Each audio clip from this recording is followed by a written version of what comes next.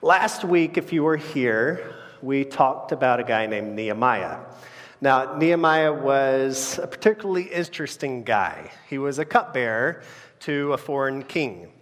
And if you were here last week, you would have learned that Nehemiah received some bad news. This bad news was that his hometown, the town that he had actually never been to, but that his ancestors built, was destroyed. It had continued to be destroyed for 100 years. And he felt such a burden on his heart that he had to do something. He had to do something, and he didn't know what to do. He prayed, though. He prayed for 4 months. After he prayed for 4 months, he approached the king of Persia, and the king could tell that he was very sad, that something was burdening him, something was keeping him from being his normal self. And basically, Nehemiah shared with him what was on his heart, and that's where we left it last week. I wanted to start off this week by reading a verse, not in Nehemiah, but in Isaiah 50. It's Isaiah 50, verse 7, and it says this: "But the Lord God helps me, therefore I have not been disgraced. Therefore I have set my face like a flint, and I know that I shall not be put to shame." Let's pray. God, I thank you for your word, and I thank you for that you are so faithful through it. God, I pray that this message would first convict my heart before I share it with anybody else. Lord, I pray that your word would just work in each one of our lives, and that we would leave this place different than the way that we came in. Pray that you would guide my words, let them be yours. And it's in your name that I pray, Lord. Amen. About 2 years ago, I met a man. He had 3 children. He was a very successful man in the business industry. I think he was a trader or something like that. And I met him not in an office, but in a missions conference. He had just recently decided to become a missionary. Now, like I mentioned, he had 3 children, but most of them were adults, and he had been very successful in his line of work, but something happened. And he said that he felt called to the missions, and so he moved with his wife and his youngest son to the jungles of Brazil to be a missionary to the tribes. And when I asked him, I talked to him for a little bit because his story fascinated me. And I asked him, what made you want to do it? He said it was actually 9/11 when he saw so many people like him, their life ended way faster than they could have ever imagined. And he felt like he couldn't get that image out of his mind. And he said something to me that still sticks with me.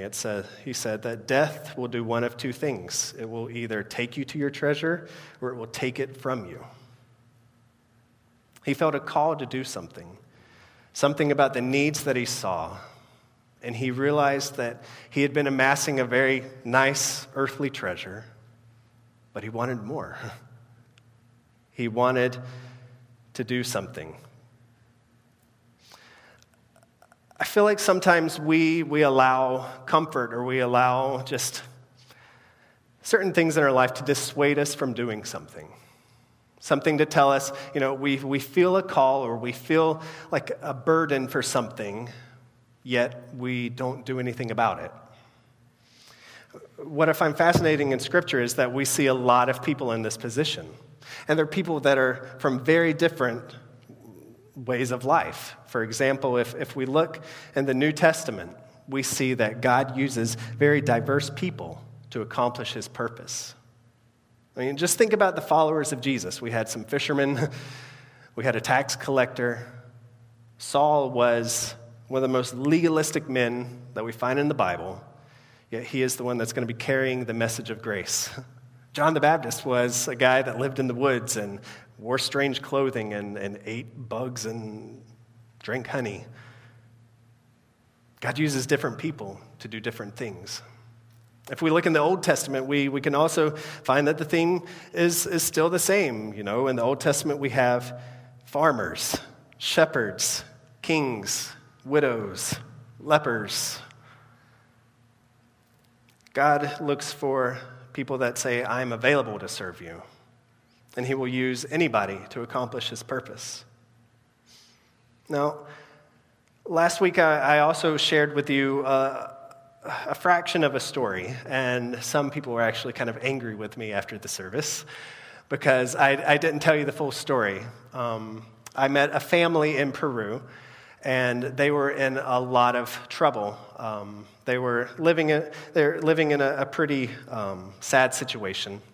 The mother, her name was Claudia, and she had polio ever since she was a child, but she had overcome that by walking with a crutch. She grew up and she had a husband, and then she had 4 children, but her youngest son, Johnny, never walked. He's said a couple words in his life, and he's always been in the bed.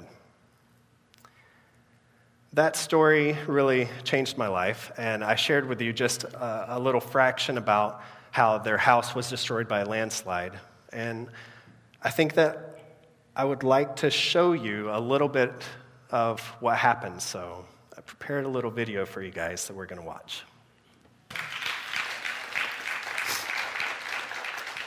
See, I didn't have the means financially to really do anything, but I had a voice. And I had a friend who was just launching a video company, and he offered to come down and to make a video. And I thought, is it going to be enough? Is it just, am I just going to go and make that video and they're not going to have their house? I struggled with it for so long because I saw a need, but I didn't know how to meet it. But that's what God does. He has a tendency of bringing unlikely people together to do unlikely things. God, like I said, he started off by just sending a few guys right out of high school who had no knowledge whatsoever at anything in construction. I don't think they'd even held a hammer in their life. But they learned how to pour concrete floors. Then there were people in the church that did know how to install electrical outlets or install plumbing, and they were able to bless that family in so many different ways. And whenever we're joined together for a singular cause, God can really do incredible things, church. But it wasn't an easy process, and I originally thought it could take us 3 months to do it. It took almost a year, and it was difficult, and it wasn't like just giving them a house was going to solve any family issues that they might have either. So there were problems, and it was difficult. But the setbacks didn't keep us down. We continued forward because we had a vision. We had a call that God had given us. Last week when we talked about Nehemiah and how God had given him a vision, he had given him a mission, we saw that Nehemiah was willing to go and do something incredible. He was going to leave his position of influence. Being a cupbearer to the king was something that meant that you spent a lot of time with the king. He probably lived in pretty nice quarters, and some people even say that he was more like an advisor to the king. And so he had a good life. And he was going back to a city in ruins. So I want to retake the story in Nehemiah 2. If you have your Bible, you can open up there. You have some Bibles in the back of these chairs if you like, or if not, the scripture is going to be on the screen. Nehemiah 2, verse 15. Here we find Nehemiah is back in Jerusalem. He's traveled back, and this is what happens. It says, "Then I went up in the night by the valley and inspected the wall, and I turned back and entered by the valley gate, and so returned. And the officials did not know where I had gone or what I was doing. and I had not yet told the Jews, the priests, the nobles, the officials, and the rest who were due the work. Now, I want to pause right here and mention that when I first read this, I thought this was curious because Nehemiah didn't show up with a banner saying, we're going to rebuild the wall. He showed up and he went out at night to inspect the work. And I think that Nehemiah had to know from God that God was able to do this before he was able to share that message with somebody else. And I think that we as a church need to be convicted to follow God's word, to do what God has asked us to do before we can tell other people to do it. Let's continue on. In verse 17 it says, "Then I said to them, you see the trouble we are in, how Jerusalem lies in ruins with its gates burned. Come, let's build the wall of Jerusalem that we may no longer suffer derision. And I told them of the hand of my God that had been upon me for good, and also of the words that the king had spoken to me. And they said, let us rise up and build. So they strengthened their hands for the good work." Nehemiah had to see it before he spoke about it. Nehemiah needed to know the vision. He needed to see. I bet he had to touch the rubble before he went and told others to do it with him. I think that a lot of times God puts a certain calling and passion in our heart, and that it's there for a reason, and it is to share with other people, but you need to take it to God first, and you need to ask him how to share it with other people. Nehemiah needed to see it and believe that God was able to accomplish the build before he gathered other people around him. Now, like I mentioned, Nehemiah didn't have it easy. He needed to build 1.5 miles of wall, and they didn't have heavy machinery. They had to do it by hand. He didn't have an expert team of builders, and he actually had some enemies surrounding Jerusalem that did not like this idea of Jerusalem having its walls back. In verse 19, it says, "But when Sanballat the Horonite and Tobiah the Ammonite servant and Geshem the Arab heard of it, they jeered at us and despised us and said, 'What is this thing that you are doing? Are you rebelling against the king?' Then I replied to them, 'The God of heaven will make us prosper, and we, his servants, will arise and build, but you have no portion or right or claim in Jerusalem.'" And I find it very fascinating the way that Nehemiah responds to jeering, mocking. He's focused on the goal. He's not focused on fighting the enemies. He's so focused on what God wants him to do and what he's called him to do that he doesn't let enemies lying and making fun of him distract him from the job he has to do. Chapter 3 details a little bit of the build, and it's pretty interesting if you go through it. I'm not going to read it because it's basically just listing each family and what portion of the wall they built.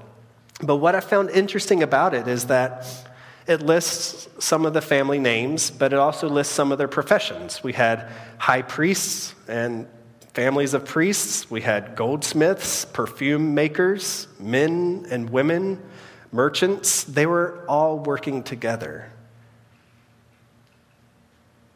And that just reiterates this theme that we see in the Bible, that God doesn't call the qualified a lot of times. A lot of times he's looking just to call you where you are, and he will equip you to do what it is that he's calling you to do. In chapter 4, we see how the enemy started opposing Nehemiah. And the way that he responded to the opposition, I think, is worth looking at.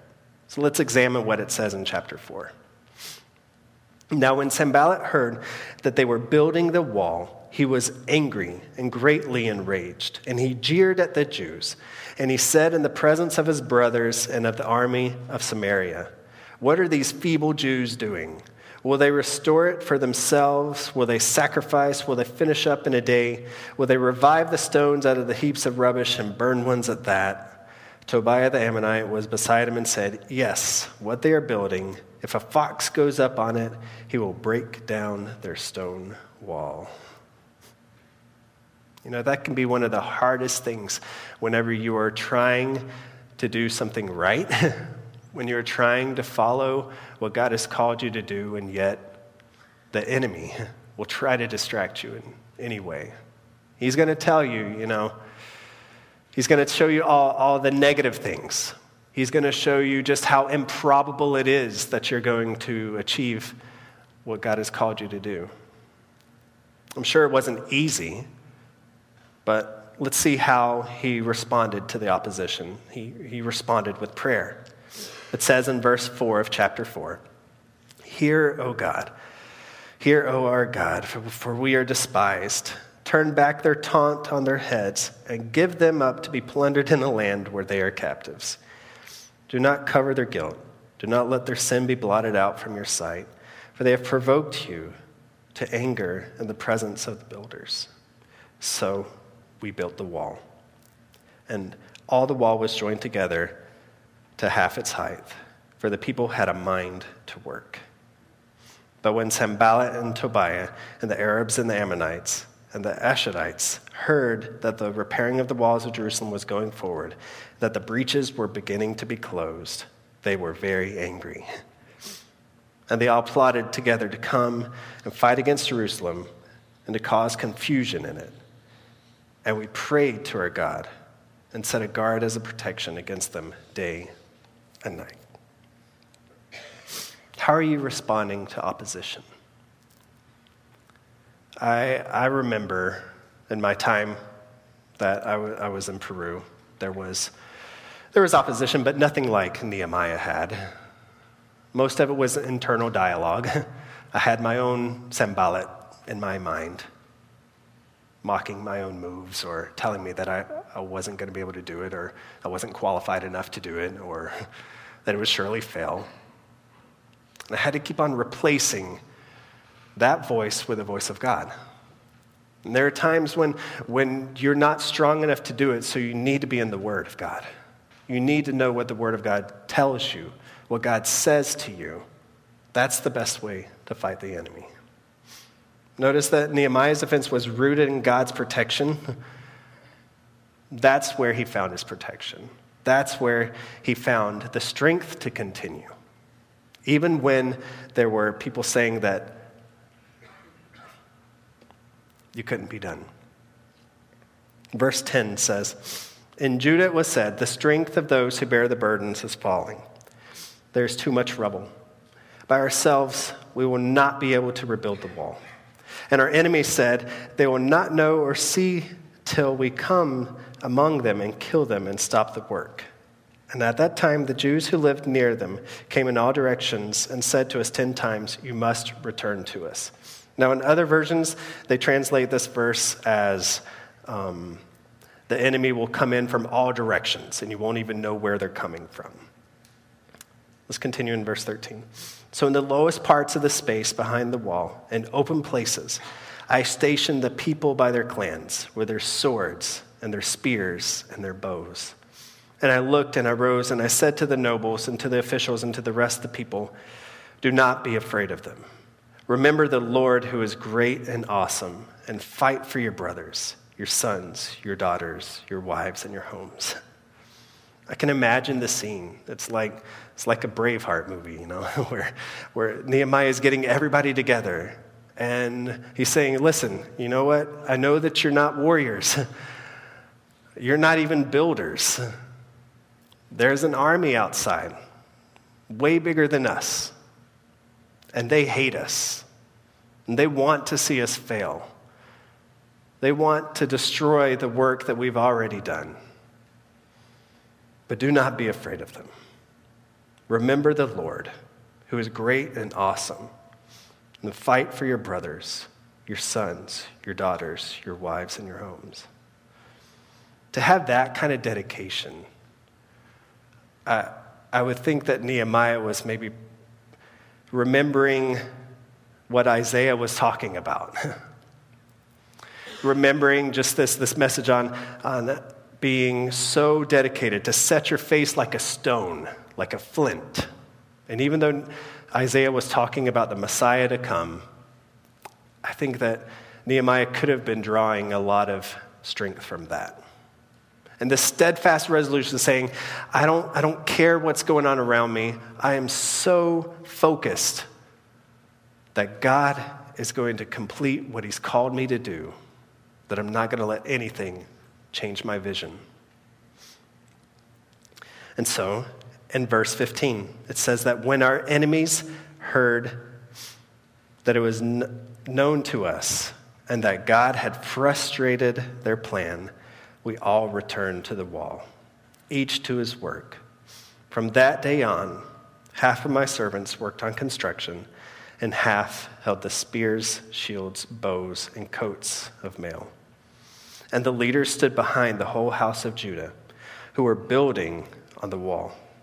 Those who carried burdens were loaded in such a way that each labored on the work with one hand and held his weapon with the other. And each of the builders had his sword strapped at his side when he built. The man who sounded the trumpet was beside me. And I said to the nobles and to the officials and to the rest of the people, the work is great and widely spread, and we are separated on the wall, far from one another. In the place where you hear the sound of the trumpet, rally to us there. Our God will fight for us. Nehemiah's determination was stronger than the discouragement of a broken wall. His determination was stronger than the lies of an enemy. His determination was stronger than the view of an entire army coming to crush their efforts. He was so determined. And it was all from that one conversation that Nehemiah had with his brother about a year earlier, or about 6 months earlier. One conversation where Nehemiah said, hey, how are things going, back in Jerusalem? And the brother said, bad. We have no walls. We have no gates.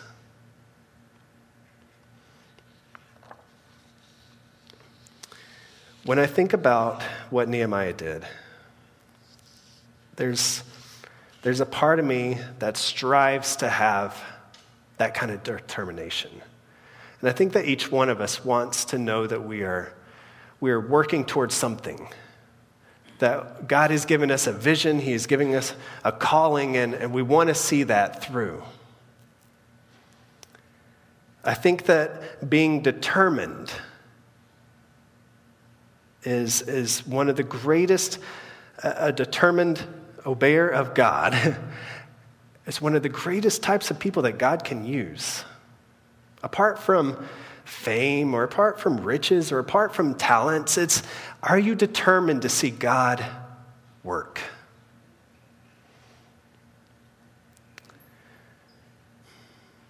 Luke 9 tells us of the beginning to the end of Jesus' time with his disciples. And in that chapter is when we see Jesus fully aware of what's going to happen to him on the cross. And yet, in verse 51 of Luke 9, it says, when the days drew near for him to be taken up, he set his face to go to Jerusalem. He set his face. I love that Jesus was determined to accomplish his purpose. If we were to consider what would happen if Jesus hadn't been determined, if he hadn't been determined to set his face like a flint on what God's purpose was for us. And Jesus had many opportunities to back out. Remember the beginning of his ministry when he was in the desert, he was weak and he was tired and he had been without food and water for 40 days, and that's when the devil approached him. And he tried to get him to just give up. But Jesus was determined to see it through. And I imagine this last trek that Jesus took. Imagine him walking the road to Jerusalem and seeing the walls that Nehemiah had built 500 years before. And seeing the walls and seeing the gates and walking through and knowing that maybe even Jesus got some encouragement from the fact that Nehemiah built those walls when nobody else was going to. It wasn't that it was an easy thing for Nehemiah, but he was persistent and he was determined to do what God had called him to do. I'm sure that in that 100 years that other people had the idea of building the walls back, the 100 years of the wall being destroyed, but nobody did.